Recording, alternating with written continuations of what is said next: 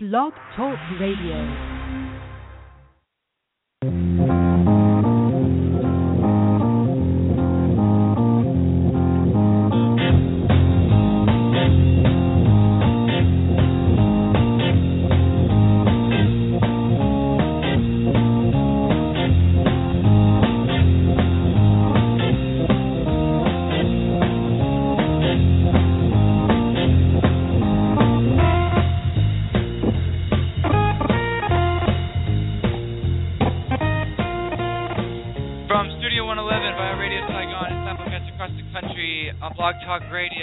On B-Flow 360. This is Fanatic Radio, presented by 1-800-Flowers, America's premier sports music program. B-Flow, I'm Mike Brennan. Join me always, notorious Ben Florence. Flo, we reached a new milestone on Fanatic Radio over the week. The show hit 50,000 listens. So when we do the mental math, that means about 40 people have tuned into our show on average every day since our pokey little radio show started in a closet in WVAU. And now we can reap the benefits of success as the show is still going strong, considering our budget and just the number of shows we don't do. It's pretty impressive. Another great FR milestone. That's right. At least thank God we're not like R. Kelly being trapped in the closet, if you know what I'm saying. Yeah, exactly. So we got a good show for you on hand. Fanatic Radio bringing you the college basketball preview that we've hyped so much as most games tip off tonight, including American University and Temple up in Philly for the Coaches versus Cancer Classic. We'll have some sound bites from Media Day with new transfer Kevin Panzer and returning All-Patriot League player Jesse Reed. We'll also talk some New York Knicks, some college football, and we'll even throw some NASCAR in the mix. But we'll start today with college basketball. Finally, it's underway. We've been hyping so much of college football because of the playoffs, but the one sport with a genuine lengthy playoff begins tonight. And the funny thing was, when the Sports Illustrated College Basketball preview came out, first time I heard about it, of the covers, was on the Dan Patrick Show, to which he knew that Jahlil Okafor would be on the cover. But then Dan Patrick was like, "Yeah, I don't know anyone else on the other regional covers," which begs to say, Flo, with college football in such major hype, do people really care right now about college basketball? I think not. Yeah, I think a lot of people are actually more or less like me. They don't really get into the college basketball season really until the bowl season starts, because now, and especially now with the playoff, and before with the BCS, everyone's focused on this. And let's be frank, I mean, you look at some of the matchups that started off the college basketball season. Kentucky's playing Grand Canyon, and the most high-profile game is the game between Rick Pitino and Richard Pitino, Louisville and Minnesota. So really, with the exception of all those preseason, really, I don't think people start to really follow until December, and then especially so once we get into conference play, and then get into January, especially when college football. But from what I tell, at least until the bowl season starts, I mean, are people going to watch the New Orleans Bowl, or are they going to watch some college basketball? I think you still get a mix, but I think we're still probably a month away before people really immersing themselves into college basketball.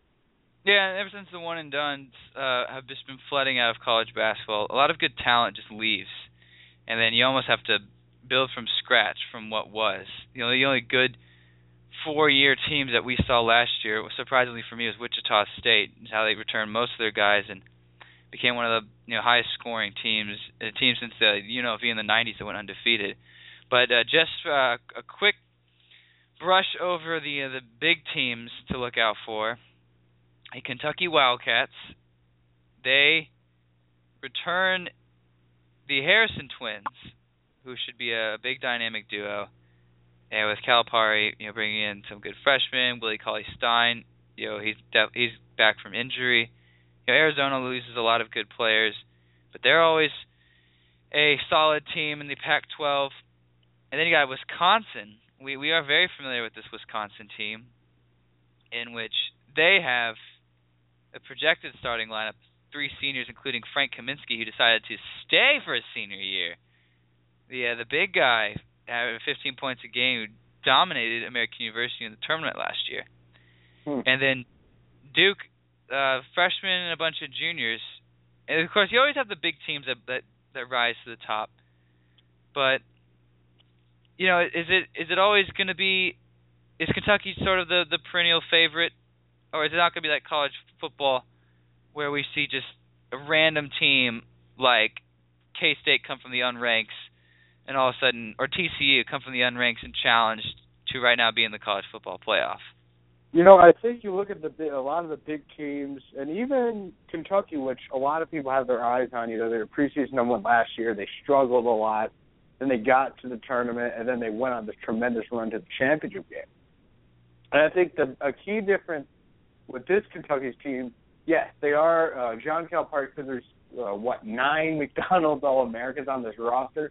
So John Calipari has been utilizing this what they've called the blue platoon system, using 2 guys basically at every position, rotating.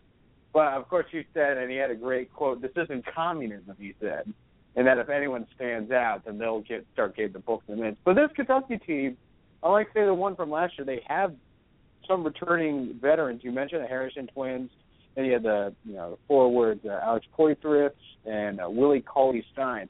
They're going to be in the mix. But then you got to look at some of the more veteran teams. Wisconsin, they've returned virtually everybody. They got Kaminsky, who is kind of almost like the consensus preseason player of the year. Arizona's a loaded club. Duke's got a ton of young guys as well. But I don't know this year, and I kind of almost felt like, everyone looked at the absurd talent last year's Kentucky team. I don't know if this year's got a kind of a perennial favorite. But I think there are a bunch of really strong teams, and then some good teams kind of in the middle tier that could possibly, take a step forward. But I don't know if we're going to have anybody just totally come out of the blue and, win it all. But there are definitely some very good teams at the top of the rankings. Yeah, it's an interesting mix. Got a lot of teams that return a lot of good players. Let's throw out some school names to emphasize that. Kansas is one. They have some good mix. Obviously, they have no Andrew Wiggins, but they return Perry Ellis. They return Frank Mason III, Wayne Selden, who came off the bench and proved a big factor for Bill Self's club. You also have a Virginia team that went pretty deep in the tournament, won the ACC, and I think Joe Harris is the only big guy, their shooter, that they lost. But they have most juniors and a senior. And then you got Gonzaga, who has Domantas Sabonis, who is Judas Sabonis' son. Sabonis was a Lithuanian that played at the Portland Trail Blazers, and he's president of Lithuania basketball. They're a team that SI has 10th, and Sabonis is the only underclassman. I think the big team that I said earlier is Kansas, because there is a freshman on their team that played with I think Ukraine, who is Sadislav Mikaluk, only 18 years old, and probably has his sights completely on the NBA. But Bill Self knows how to sort of groom these guys to become team players, because that's why you saw Andrew Wiggins he could have easily exploded for like 30 points a game, but Self does a very good job of keeping him, within the team, and that's why Kansas can run the table and do well in the Big 12. Fortunately, another team that could be very surprising, which I never understand how, but the University of Texas, which has seniors, and then Isaiah Thomas is on my regional cover, who I had no idea who he was when I first saw this guy. And I always say Texas is a team that is always on the hot seat and always satisfied with an 8-9 seed in the tournament. If they go any bit better, then it's a good year. If they do any worse, then everyone's always calling for Rick Barnes' to be fired. Which I think if he as good as a recruiter he is, he's not a good recruiter though, because the University of Texas, the biggest school in the state, so you have pickings for the best talent. and yet Texas goes 11-7 in the Big 12 last year, which, I mean, it was a very good Big 12. But still, for as much talent as they get, because he always recruits the football guys, I think he's on the hot seat. Many people are saying Buzz Williams, or even the Shaka Smart could be replacing Rick Barnes. So, but Texas is a team that comes out of nowhere. And then you have the Louisville in the ACC this year. Not looking forward to that because it totally ruins the ACC. Because now you got Syracuse, now you got the Qs and Louisville, and they got Patina. So you have Patino Boeheim for an ACC title instead of a Big East. But we'll move forward to that because as you scroll, as flipping through the magazine, it gets to the projected tournament seedings in the tournament, and lo and behold, we see our own American University snug right there in the 15 spot against Kansas, which is definitely a road I do not want to take. But Flo, returning Patriot League champions, complete 180 from last year, and you get to experience it all on campus. They play tonight against Temple. The second era, that's always a thing. Are you concerned that Brennan will go through the proverbial sophomore slump as a second-year head coach? I think it's something that's going to be interesting to watch, particularly as they get through the Patriot League. Because as you saw last year, when they had that awesome start to the Patriot League, I think that there was sort of almost like an element of surprise. I think people, A, didn't maybe not have known really how good the team was, and B, what Brennan was going to do. And I think you see that every now and again when you get a new coach that, he's coaching for the first time, there's that element of surprise and nobody really knows what to expect. Then in the second half of the Patriot League season, it was a bit more inconsistent. And then, people forget. The Eagles almost didn't even get to the Patriot League championship. They had to put together that awesome run late in the semifinal again. At home, nonetheless. I was at that game. I was still here. It was spring break. But we nearly lost that game. We were down by 10. But the season seemed to be slipping away, but then they kind of roared together. Then they saw BU the third time after they had split the first two games, and then it was a tight game, and then obviously they went out and they grinded. I think it's going to be interesting to see that going forward or how people adjust to Brennan and such.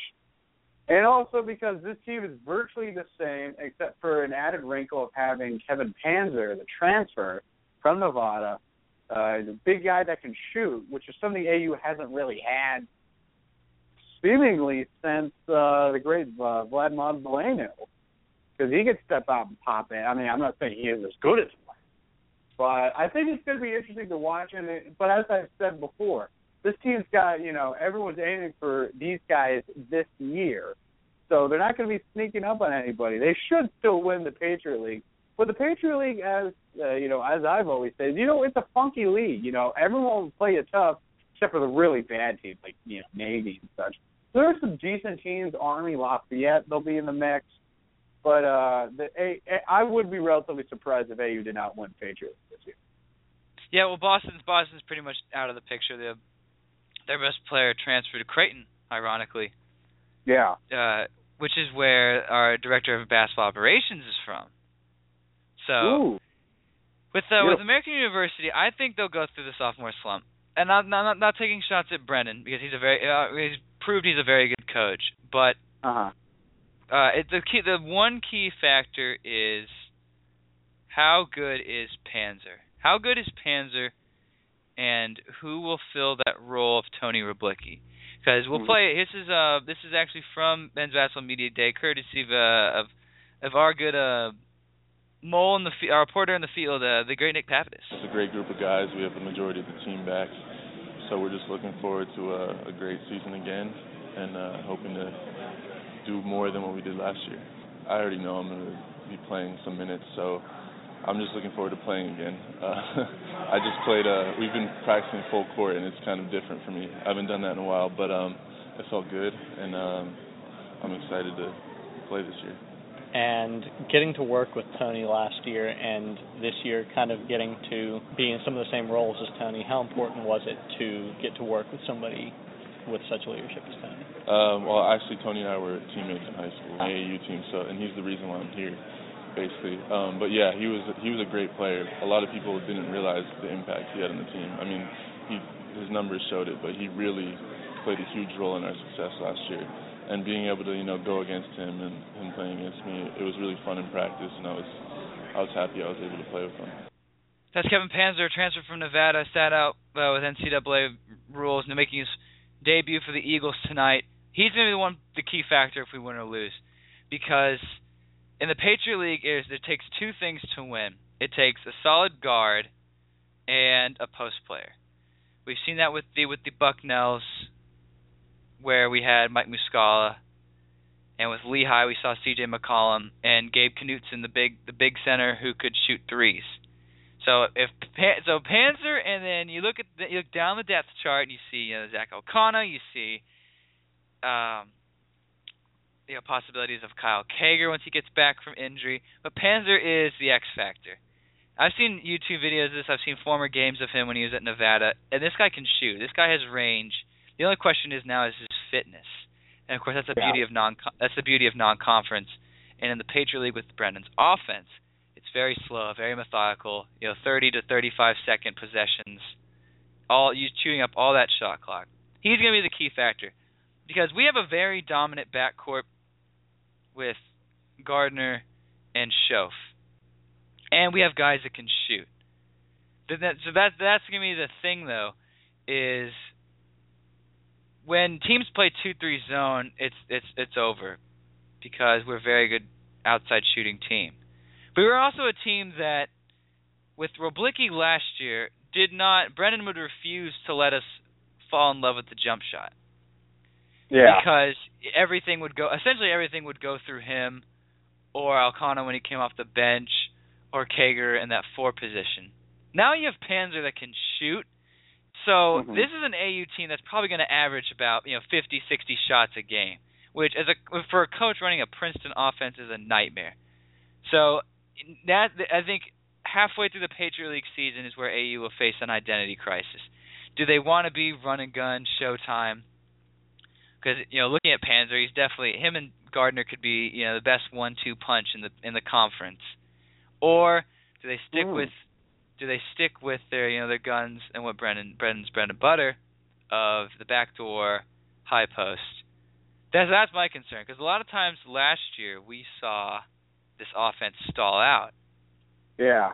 So the pros and cons, the pros would be it's stalled out, but Brennan's in his second year. The team now fully understands it. He returns like 90% of his roster, so things will be improved. But the other thing is, you have players now that can shoot, which we saw last year with Jesse Reed. But, in the games that AU lost, offenses stalled out. We turned the ball over. Most of our losses were on the road as well. And, and also we had no bench. That is another thing we did. And I have no idea if we have a bench this year or not. So, Blicky got in some foul trouble, and then we struggled. We lost to. That's when we lost to Boston. That's when we lost to Loyola. So bench and patience, I guess, is sort of the two keys. I think American will win it because looking at the teams in the Patriot League, the only legitimate threat, maybe Holy Cross, maybe Lafayette, is Army. Which shout out to Army, you featured in Sports Illustrated. Great piece. Absolutely. And Schoaf was quoted. You told me that. That's right. Yeah. Because Army, they I remember my junior year they started 5 freshmen at one point, and so these guys are now juniors with a lot of experience. And the thing with Army and with Zach Spiker's game plan is they go 11 guys deep. So when we face Army the second time in the season, that's going to be sort of the key. But ironically enough, last time we faced Army in the Patriot League tournament, we lost at Army. But before that was when we won in the semifinals to go back-to-back. So that was actually the last time Army was a good team in the Patriot League. And speaking of a good player in the Patriot League, here is more from AU Media Day with the Mr. Jesse Reed. Yeah, it's a little different this year because I was always used to being the young guy, but now I'm one of the more experienced players. But it's different, but it's fun. It's nice being able to kind of know what I'm doing and have the ability to help out the other guys. I was never in that position before yet, so it feels good to be able to help everybody out, and the young guys are coming along really fast, especially with the veteran group that we have coming back from last year. So we have a good group of guys and a good chemistry that we're mixing pretty well. And Coach talks about all the time the leadership of both Pee Wee and John. How crucial is it to have such strong leaders on the team? It does everything for us. Having those guys to go to every day is there to motivate us, push us, and follow by their example. It helps us because we know what we have to do to perform at their level, to perform the best we can as a team. They set a great example for us. Individually, all aspects of my game. You can never be satisfied with where you're at. There's always room for improvement. Even the best in the world always have room for improvement. So especially a guy like me, I want to try and improve on every aspect of my game just to be better for my team this year. So American University tips off their 2014-15 campaign tonight against Temple, now a member of the American Conference. Mm-hmm. And that game is 7:30 p.m. Eastern, live on ESPN3. How about that, Flo? You get this is the game against Illinois, 2 ESPN3 games. We make the tournament, and we are just spoiled. That's right. Gotta love those internet broadcasts. And a fun fact that I pointed to you last night, one of the new hires of ESPN's college basketball studio announcers is Craig Robinson. No, not Craig Robinson of The Office and various film fame, but Craig Robinson, the former head coach at Oregon State, before that Princeton, also known for being the brother of a Michelle Robinson.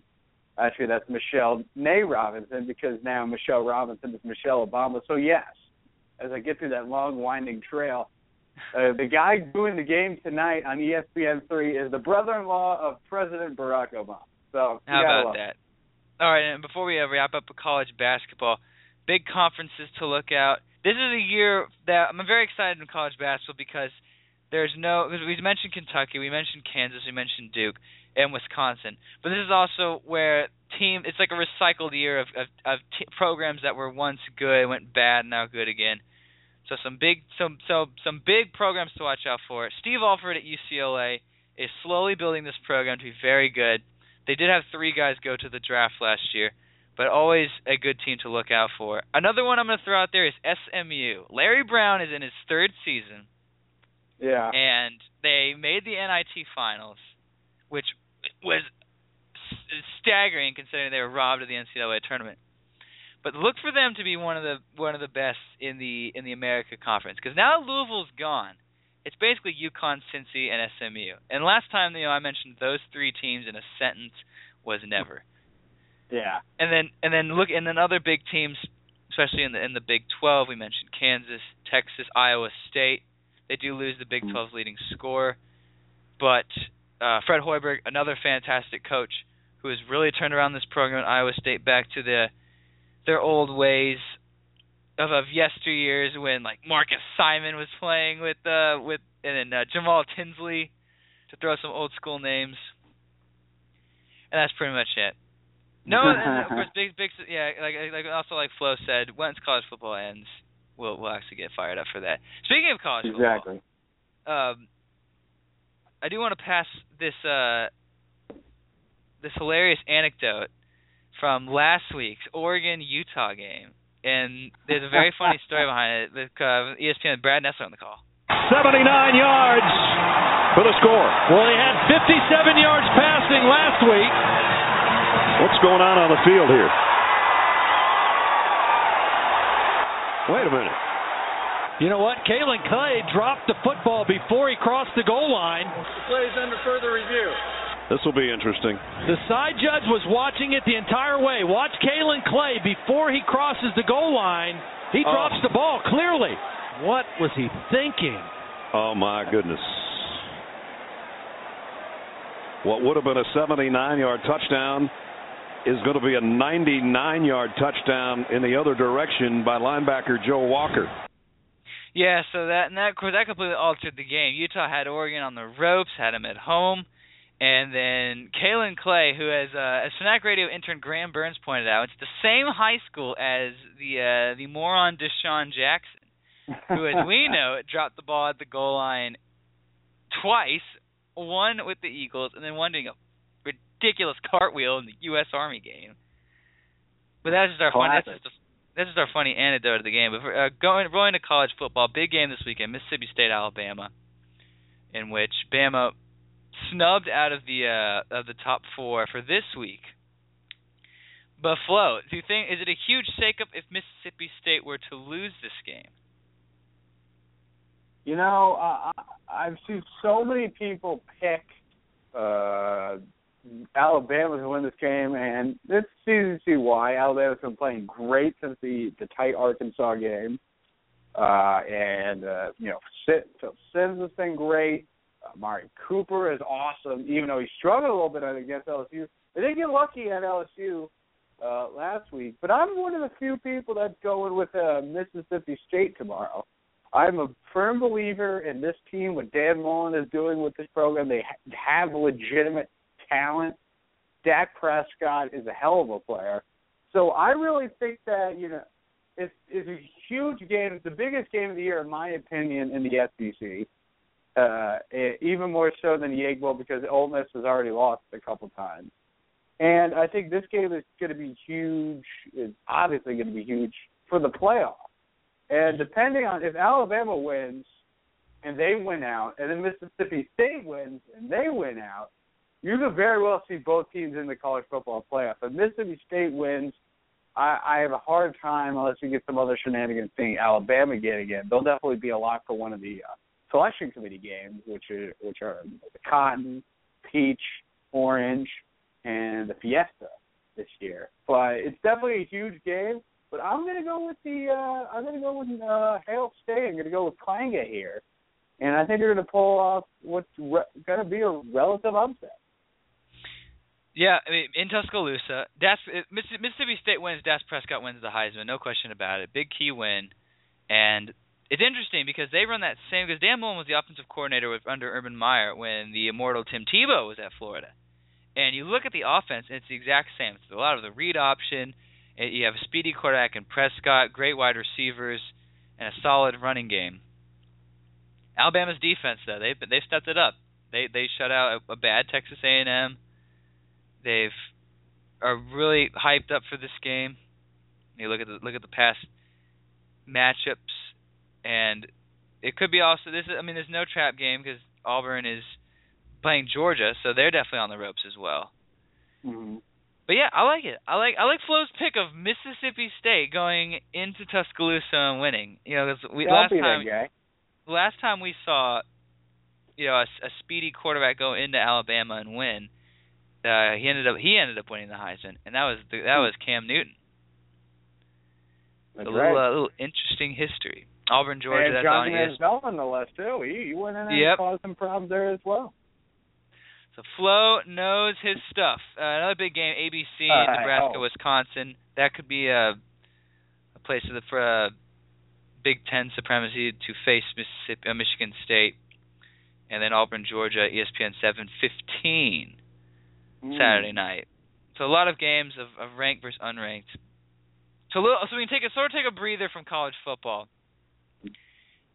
which the past weeks have just been out of control and insane. But we'll go back to the college football playoff on the other side of the show, and we will also talk some NASCAR championship. Yes. As Homestead is Sunday, and there are 4 unlikely guys that are fighting for their first title.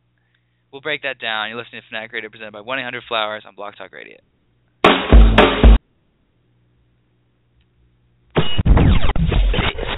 Fanatic Radio. It's as good as it gets. The reason you wake up on game day and put on your team's colors. Fanatic Radio on Blog Talk Radio.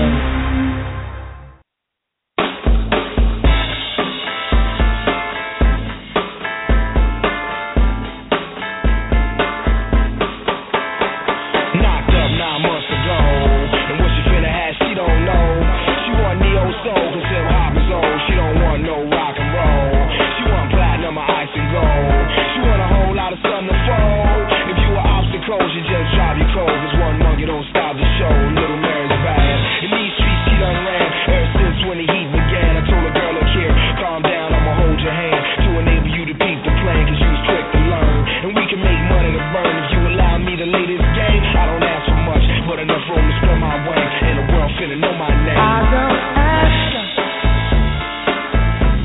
for much these days, and I don't bitch and whine if I don't get my way. I only wanna fertilize another behind my lover's back. I sit and watch it to work, standing where I'm at. Fertilize another behind my lover's back, and I'm keeping my secrets fine. I push my feet in her bush for life. It's gonna work because I'm pushing it right. It's very rough, my baby girl tonight. I would name her rock and roll.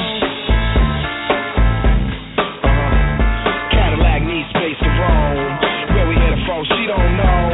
We in the city with a pro shake, rattle and roll, and I'm a goddamn rolling stone. I don't beg, I can hold my own. I don't break, I can hold the throne. In this way in a ton, and I'm a son of a gun. My code name is the only one, and black gold is bad. These streets he done ran ever since when the game began. I never played a fool. Matter of fact, I've been keeping it cool since money been changing hands, and I'm left to shine. The legacy I leave behind be the seed that'll keep the flame. I don't ask for much, but enough room to spread these wings, and the world finna know my name. I don't beg from no rich man, and I don't scream and kick when his shit don't fall in my hands, man. Cause I know how to steal, but I'm not another against my lover's will. I lick the opposition cause she don't take no pill. No dear, you'll be keeping my legend alive. I push my feet in her bush for life. It's gonna work because I'm pushing it right. If Mary dropped my baby girl tonight, I would name her rock and roll. Oh, break it down to me.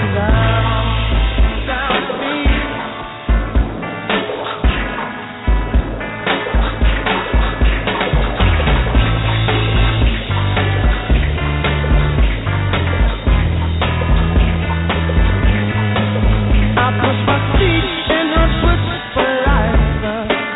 It's gonna work because I'm pushing it right. If Mary dropped my baby girl tonight, I would name her rock and roll. I would name her rock and roll. I would name her rock and roll. Yeah, I would name it rock and roll.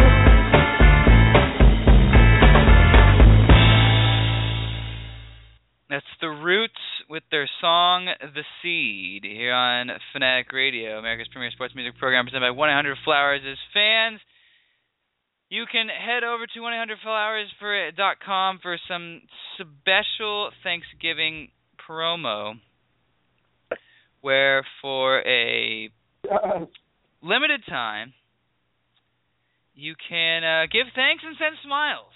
Because we in Fanatic Radio don't forget the lost holiday of Thanksgiving, unlike 90% of corporate America, the commercials I've seen ever since the month of November began. But you order early for Thanksgiving and save 20% on your flowers and gifts. Purchase at 1-800-Flowers.com. Use promo code THANK20, so THANKTWNTY at checkout. Offer ends the 16th. Fanatic Radio, Mike Brennan, Ben Florence. Talked a little bit of college basketball the first half of the show. We mentioned Kentucky, Kansas, Wisconsin, 3 big teams to look out for. I also want to give a shout-out to Marco Vasic, John Shove, Tony Roblicki, and Jesse Reed as their photos were featured in Sports Illustrated. And again, in the 2 versus 15 game last year in the NCAA tournament, American has got some mag space with the article about Bo Ryan, locked and loaded for the Wisconsin Badgers. But, of course, as always... What did Kansas do? Kansas is unfortunately not in the chase, but this Sunday, NASCAR champion will be crowned, as Flo mentioned to me last week, a first-time champion. Kevin Harvick, Ryan Newman, Denny Hamlin, pal Joey Logano duke it out in Homestead. Flo, is it sad? It's sad that the NASCAR season's coming to an end, but we have always been anti-chase or anti-playoff. But do you think that the fact that 4 guys out of a 43 field will be fighting for a championship make it that much more exciting? Or is everyone just so tired of this chase that it's almost like, who cares? I think what's interesting about this chase is that, we look at it now. I think this certainly brought a ton of excitement.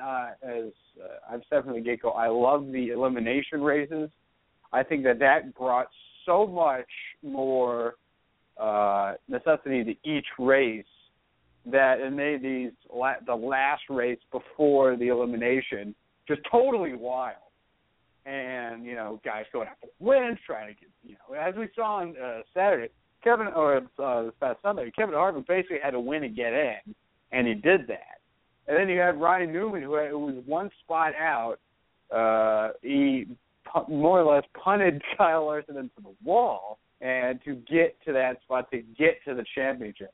But as I've also said, I don't love that everything's coming down to this one race. And we've had de facto championship races before. Tony Stewart and Carl Edwards a few years ago. Of course, the legendary Atlanta race when Alan Kulwicki won it, which actually, if you put in the old system, when Kulwicki won it, you know who would have won the title that year? Kyle Petty. Kyle Petty with the chase could have been a champion, which is fantastic. But I think this Sunday's race with the 4 drivers, I think it certainly is going to be something to watch because you have 4 different drivers who've gotten there 4 different ways. You have Ryan Newman, who's almost made a mockery of the chase, of the fact that you need to win and you need to win. Harvick and Logano have won a ton, and Hamlin's been very consistent as well. But especially at Homestead, especially at Homestead, he won it last year. Exactly, he's won twice there.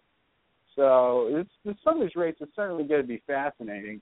Whether it'll be comical if we actually have a champion win it this year that didn't win. And quite frankly, if Ryan Newman, there was a thing by Jeff Owens Sporting News about it. If Ryan Newman wins the championship, if you look at his numbers, he only has 4 top 5s and 15 top 10s. That would both be the lowest ever for a champion. And even if he were to win, it's kind of crazy how in a system that has rewarded winning, that he has been able to get to this point. I love it. I hope he doesn't win, but wins the championship. I want NASCAR to eat that plate of crow. How dare they've messed with the chase and then just got rid of it and then made it a playoff. Because one thing that Robin Pemberton, when NASCAR first came out with this new chase, by the way, which was so last moment, January 30th was the day it was released, which was like 3 weeks before the season started. And one thing he said is winning is everything. I want a guy to win the championship that didn't win, just to show how stupid NASCAR is, completely run by the television corporations and the sponsors, and the 2% of fans that want to see fights and crashes. It's lost all moral values from what the foundation it was found on. It's turned into a mockery. The best guys don't win. That being said, though, Flo, who do you have hoisting the Sprint Cup Sunday evening? I got Kevin Harvick. I think he's going to win this Sunday, and he's never won at Homestead before, but he's run very well if you look at his numbers. And I think that he has the quote unquote momentum going into this race with the Big Phoenix when he's all, as I said in my predictions a couple days ago. He's the guy that maybe he shouldn't get enough credit, although he probably gets enough credit for it. He's a guy that always seems to put himself in position to win races late in races, especially when he's not had, the best car leading most times. But he always finds a way to get in the mix. And so I think he is going to come out. I think he's going to win and win the championship. Harvick is my guy, but I can see, Hamlin's been a guy that's been very under the radar. Nobody's really talked about him at all during this chase. He was your dark horse to win. He was my dark horse one because he's been very solid all year, and he did get a win earlier. But nobody's really talked about it because everyone's talked about the fight, which he hasn't gotten in. People have talked about Newman, which he's been consistent, but he's not been as consistently average as Newman has been. And then, a guy that I haven't mentioned yet, in Joey Logano, who he's been, winning races all year and won races in 2 of the first 3 segments. He's a guy that's been very strong at the intermediate track. So I think there's a bunch of guys. I could honestly see all 4 guys winning. I think if Newman won, it'd be hilarious for this chase format. I think it could possibly try to lead NASCAR to, have to change their format a little bit because, let's be honest, he's had a great year. He's a very good driver. He's very talented. But Ryan Newman, as I said, he would have probably the worst season ever for a champion. I mean, it's crazy to think about. And, I always like Ryan Newman, but, it has to be, I have to admit it, Yeah. I'm going with you picking Kevin Harvick. I think winning at Phoenix did just wonders for him. His team, Penske and Jeff Gordon were the 3 best teams this entire year from Daytona to now. And I think other than Ryan Newman, Kevin Harvick is the only Chevy-powered car left in the championship. That's which right. Gets his stuff from Hendrick Motorsports, who, with Jeff Gordon, was him, Jimmy Johnson, JL Jr., they combined for like a dozen wins, which is outstanding. Denny Hamlin has proven well. I don't think the Toyotas were great this year. I think they had less than 3 wins. Kyle Busch got 1.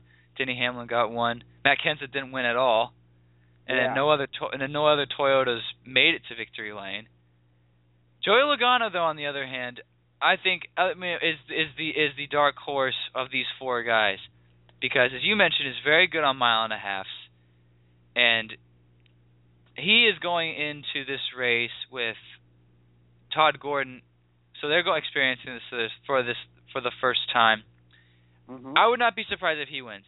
Personally, as a 22-year-old, I would love to see him win because he's the leader of the new school in NASCAR. That's right. He is sort of the front of the wave of the Larsons and the Chase Elliott's, and the Ricky Stenhouses. He represents the new generation, and that is so what NASCAR is looking for. Because that'd be cool to see a 24-year-old, because now he becomes the face of the drive for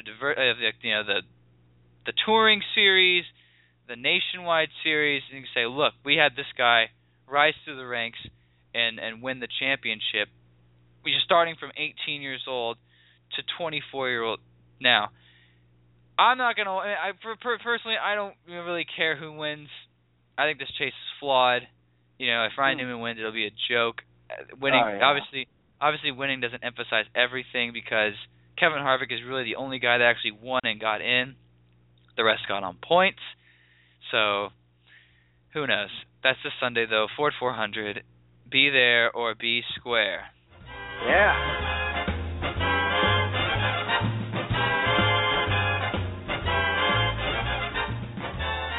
And, of course, FRPD is back on the case, the Fanatic Radio Forensics team. Time to break down 4 different stories of a great segment called Good Cop, Bad Cop, where case number with Officer Flo, I'm Officer Gardner, where case number 1 is the New York Knicks. Everyone was all excited for this team. And they lost Tyson Chandler, but they got Phil Jackson at the helm. He hires Derek Fisher, his own protege. Maybe this is the year that the Knicks can turn around. Although it's been the exact opposite. They're 2-7, including Wednesday night's loss to the Magic, where J.R. Smith takes the last shot. And here is what he told reporters on his decision. If I force that into him, what kind of shot is he really going to have? A turn-away fadeaway? That's not the best shot we want. And I don't think it's enough time for him to set his feet and do what he wanted to do. By the time I catch it, pass it to him, luckily it'll be one whatever at the time, and then try to force a shot up like that. I think we went with the best shot, or I think it was the right shot, and just didn't make it. Of course, Neil, he's talking about not passing it to Carmelo Anthony, and J.R. Smith saying the best shot, the right shot, was a brick off the side of the backboard. I'll take good cop because, Flo, I know how much you just despise the Knicks. The good cop thing is it's only, 9 games into the season. The Knicks need to catch a break. They have been facing bad teams, but we saw this last year. They started bad and then are scrambling towards the end. My thing is give Derek Fisher time. Of course, I don't think he's the right man for the job, but I think Phil Jackson is not ready to give up on this team just yet. Officer Flo. Yes. The Knicks are in trouble, aren't they? Oh, well, absolutely. I think that, I didn't love this team. I thought they I didn't think it was out of the realm, but I still don't think they can get into the playoffs because the bottom of the Eastern Conference isn't good. But, you look at this team, and at Ball Don't Lie, they have a pretty good analysis of how or if it would have been tough for J.R. Smith or for Pablo Prigioni to inbound to Carmelo Anthony, for J.R. Smith to go to get the ball to him in that specific regard. But, and don't forget, this is a couple of weeks ago. There's, a lot of Knicks fans, including I live with one, and, they were riding high after they beat the Cavs. But now you look at it, it's been very inconsistent. I think that Derek Fisher, I actually will disagree with you on Derek Fisher. I think he can be a good coach, but I think he's also just feeling himself out. Dude, late in the game, he did pull Carmelo Anthony, which was kind of odd, considering it was such a tight game. But I think Derek Fisher, when you have a guy that's never been a coach before, early in the season, they're just trying to feel themselves out. Sometimes I think they're smarter than they are. Sometimes they don't have enough confidence in themselves. So I'm not too worried about Derek Fisher. I'm not that high on this team. I think J.R. Smith, well, I don't give him a huge put the blame on him. He's also pretty much a terrible fit for the Triangle office. I think he's going to get moved at some point. This team really isn't going anywhere. But to be honest, I think everyone made it clear this was not going to be for this year for the Knicks. This year, probably looking more toward the future. But this year, I just think, Knicks media equal mediocrity. Yep. Case number 2 is Kobe Bryant. There's your record-setting miss. Yes, Kobe Bryant has missed more shots than anybody else in NBA history, but he's made a whole bunch, and he has a fistful of rings. Oh, bunch of them, right? Good cop, bad cop. Earlier in the week, Kobe Bryant set the NBA record for the most misses in a career. Now, he is 5th all-time in scoring, and the announcer did say he has a fistful of rings. So, Flo, do you want to take good cop or bad cop? Whether is Kobe Bryant is this just a testament of how selfish he truly is, or is it just nature of the beast? I'm actually not going to bash Kobe here. I'm going to take the good cop here. You look at the list of guys that have the all-time most misses. You have guys like Michael Jordan. You have, the very best players in NBA history. And, Kobe Bryant. Who do you want making shots? Do you want Kobe Bryant? Do you want Jordan Hill? So people forget. And that, everyone bashes Kobe, for taking so many shots and, having that. That's why when everyone does they'll throw a crumple up piece of paper toward the thing, they'll do a fadeaway, they'll be like, Kobe. But, I got no problem with it. You have to look at so much of his career when he wasn't playing for those Shaq teams, and then the teams that have Gasol and Odom. He's played for a lot of crappy teams. Like, let's not forget the legendary Kwame Brown, Chris Mims. Yes. Vlade those Divac. teams were just, Vlade Divac at the very end of his career. He played for a lot of crappy teams for a guy that has won his ring. So I think that people are making too much of a big deal out of it because you know what? Kobe Bryant, even on this team, he's still the best player on the team. And so generally, you've coached before. Generally, you want your best guy taking the most shots. I could be wrong, but that's how I feel. So I'm not too worried about it. Flo may be wrong, but he doubted. To quote great Charles Barkley. All right, next case is the great Adam Silver, who wrote an op-ed in the New York Times wanting to legalize and regulate sports betting. Flo, good cop or bad cop on your boy Silver? You know, I think Adam Silver's proven himself again. You know, he said in September, I think, gambling in sports, I think it's inevitable. But we've never had a commissioner, and I was stunned when I read this, but I also thought it was hilarious. You know, I'm not a gambling, nor am I a rambling man, which is a fantastic song by the Allman Brothers. But, you know, I read the article. I think he makes some really strong points that a lot of people make about sports gambling. You know, the law came out in the early 90s, and now there's controversy about it because of the state of New Jersey, which I'm from, has tried to wants to legalize sports gambling at their racetracks and casinos, particularly as a way to help Atlantic City, which has been a fiasco. But you know, your sports gambling is only allowed in 4 states: Nevada, Montana, Delaware, and I'm drawing the 4th, and it may be one of the Dakotas. But, you know, it makes no sense. Why are those 4 states the only states allowed to do it at all? And I think he makes a valid point. There's so much illegal gambling and people going to offsite websites and shady websites and all kinds of stuff, and all kinds of, you know, illicit ways to gamble.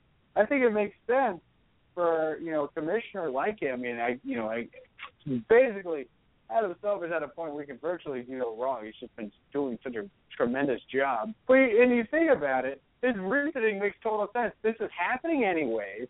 Let's regulate it and, you know, get control of it and bring the sports gambling out into the open, away from, you know, kind of the shady ways people do it. I loved it, and I thought his op-ed was great, and I'm totally the good cop here.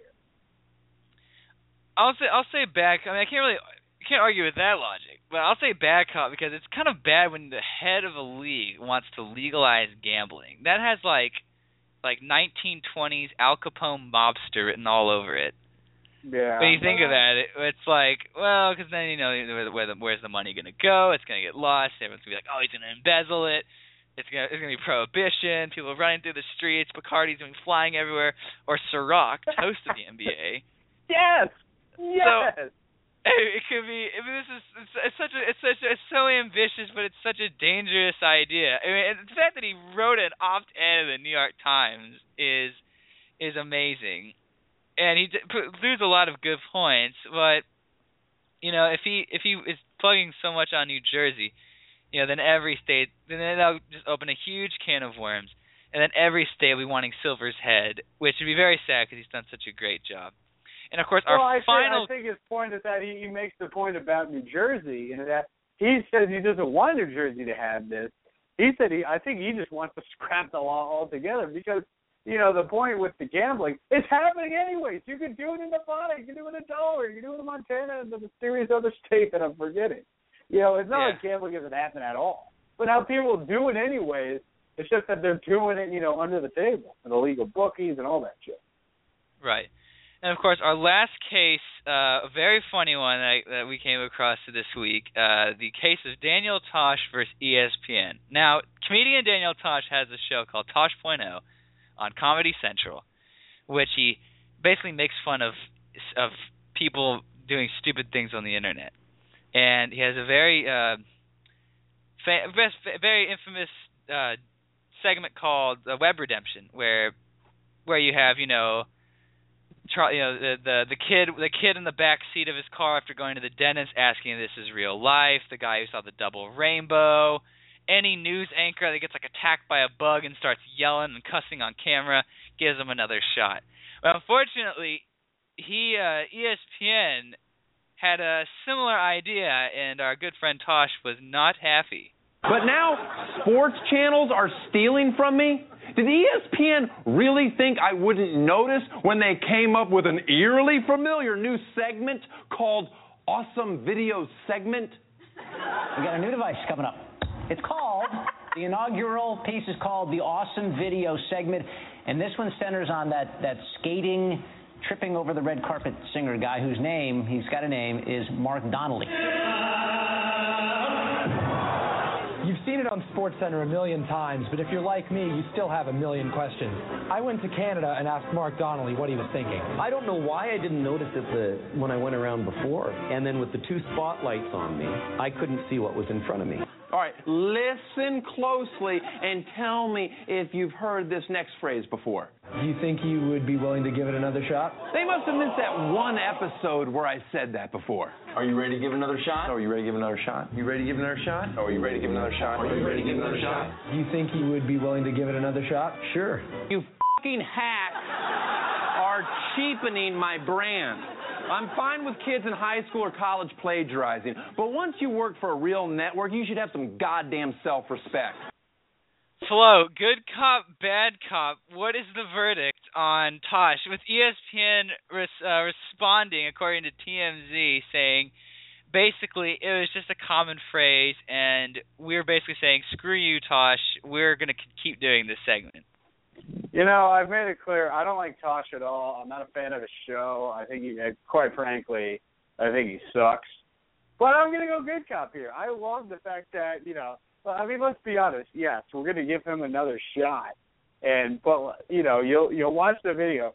It's so eerily similar to what Tosh did.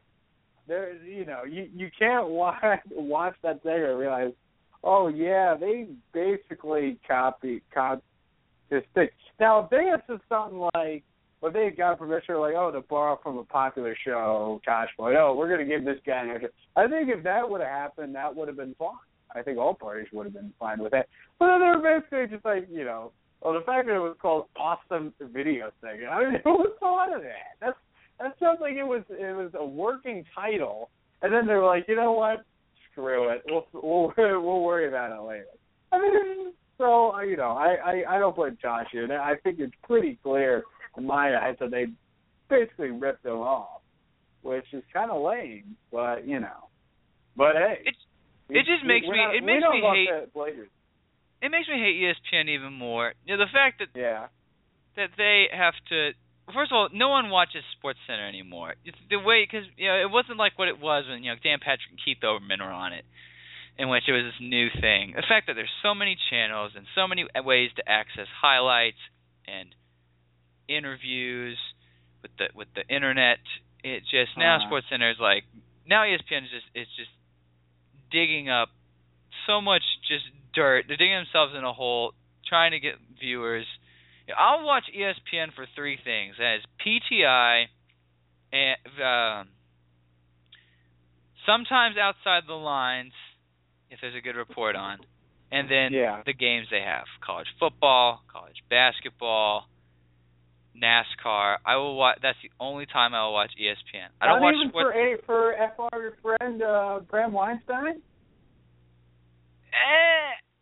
Love the guy, but. I mean, I don't want to watch SportsCenter for that because stuff like that is so diluted. Every station network is copying Tosh's idea of showing stupid videos. I mean, I think I was in the airport. I was in the airport last week, and like CBS has like a viral video segment. And I don't understand why. Viral videos are viral for a reason, and then they stop. That's why no one's doing the Ice Bucket Challenge in November. That's why nobody's planking anymore. Or the Harlem Shake. Exactly. So the fact that because then it crosses a fine line of which a sports video. Just put it on the not top 10. Don't first of all, and it's funny how ESPN says we're still going to do it. You Google it, and there's no trace. There's no trace of who that kid was. There's no trace of the clip from SportsCenter, because usually that's always on ESPN.com. There's no trace from it. I think SportsCenter and ESPN are a bunch of cowards for doing this. It just shows how uncreative our society is. It shows because phones are getting bigger, and there's those commercials of the laptops that flip backwards and you can split them in half. I don't care about that. I want a phone that makes calls. I want a phone that sends texts. I want a computer that surfs the web. It's like what Joe Namath once said. He likes his Johnny Walker black and his women blonde. He wasn't like, oh, I want a faster cell phone. I want viral videos on SportsCenter. I want, I mean, come on. It's out of control. Gosh, and I'm like winded now. It's just definition of society. Yes. It's like after you watch NFL and you see a bunch of tweets just flying all over the board.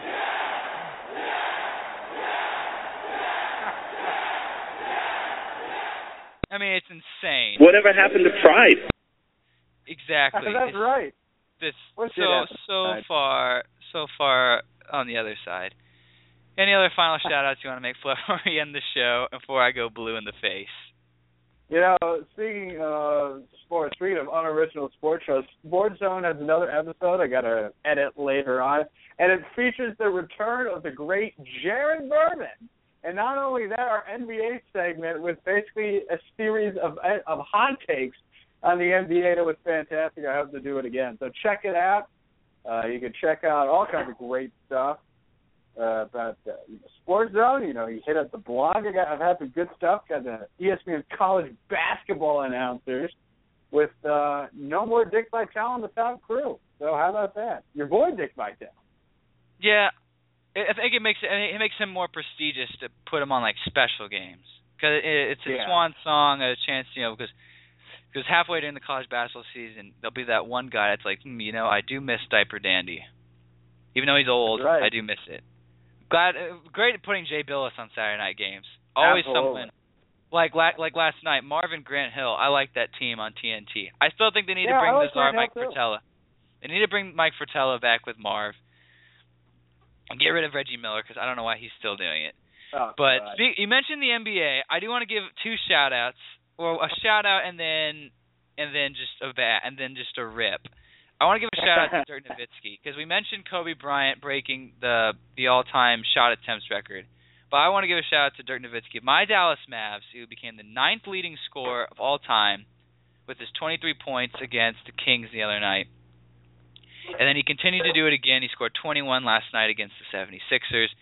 Dirk passed Akeem Olajuwon. He is, and the way it is, for how old he is, and in my opinion, the greatest foreign player of all time. He's got a ring. He's got MVP. He's continuing to elevate his game. So he's averaging like 21 points a game, and he's almost 40 years old. I think he is 40. The fact that he's 9th all time, he could get to Shaquille O'Neal is 6, and he could get to Shaq at least before he retires, which is fantastic because he only is relevant, in the playoffs, or like when you watch that one highlight when he seems to do his ridiculous fall away, and you're like, there's Dirk Nowitzki. He's not like LeBron. He's not like Kevin Durant. He's a guy that is just worked hard, stayed with the same team, I might add. Because you look at the guys like Oscar Robinson, Elgin Baylor, those guys bounced around from team to team. Like Karl Malone had careers with multiple teams.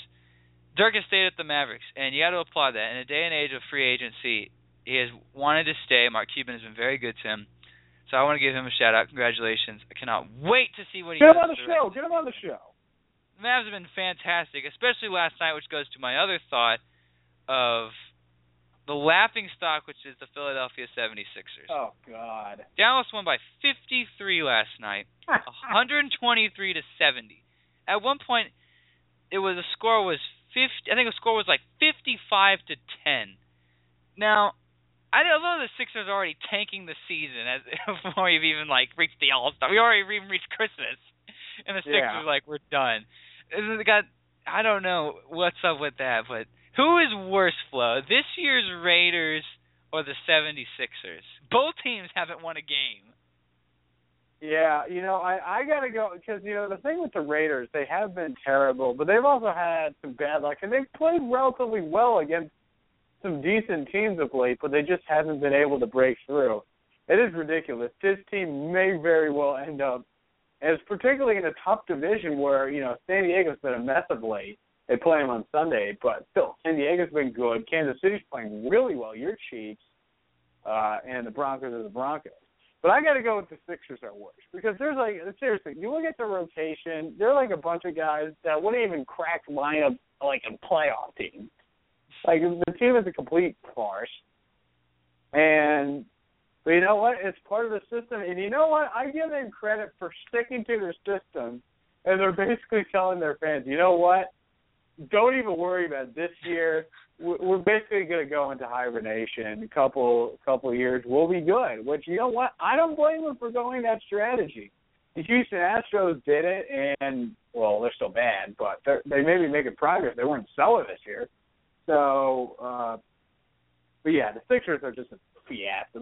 They've got, like, nobody. At least they're legitimate football players on the Raiders. Michael Carter Williams, I think it was Rookie of the Year last year. He was. Put up great Rookie of the Year, by the way. Yeah, but put up, like, numbers of a guy who averaged 16 points, 8 boards, and like 4 steals. Last guy to do it was Magic Johnson, which I had no idea. But that completely gets swept under the rug because they're so bad. I love how everyone's like, Nerlens Noel is this great player. First of all, everyone on that team should have stayed in college. I think there's only like 3 guys on that roster that stayed 4 years, and both of them, and 2 of the 3 went to Georgetown. Like Henry Sims and Hollis Thompson, who I saw play when in college.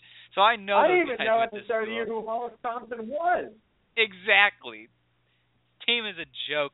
But, you know, like I said, they're sticking to their guns.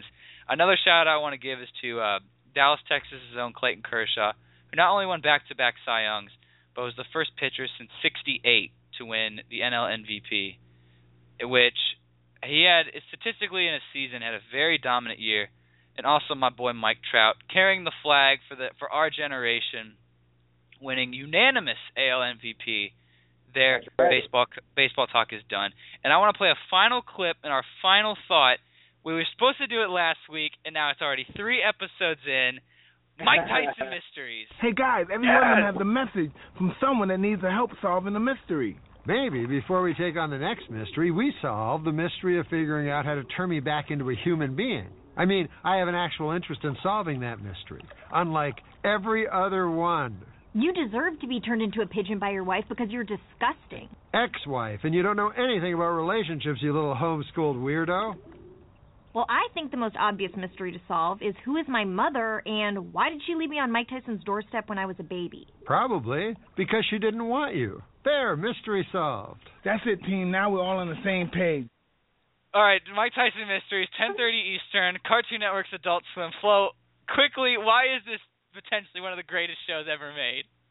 You know, it's so ridiculous, but it is a show that one thing that I give credit is a show that realizes how totally ridiculous it is. And also for the fact I love Norm Macdonald. I think Norm Macdonald is one of my favorite comedians. And the fact that he's the voice of a pigeon. Even a pigeon. It is so ridiculous. It's so ridiculous, but it is enjoyable because it's just so but as I said, it's a show that realizes how ridiculous it is. It just doesn't even try to sugarcoat it. And of course, that'll do it all for Fanatic Radio today, presented by 1-800-Flowers. Make sure to go to 1-800-Flowers.com. Promo code Thanks20 TWNTY to get 20% off your Thanksgiving bouquet and flowers, courtesy of us on Fanatic Radio.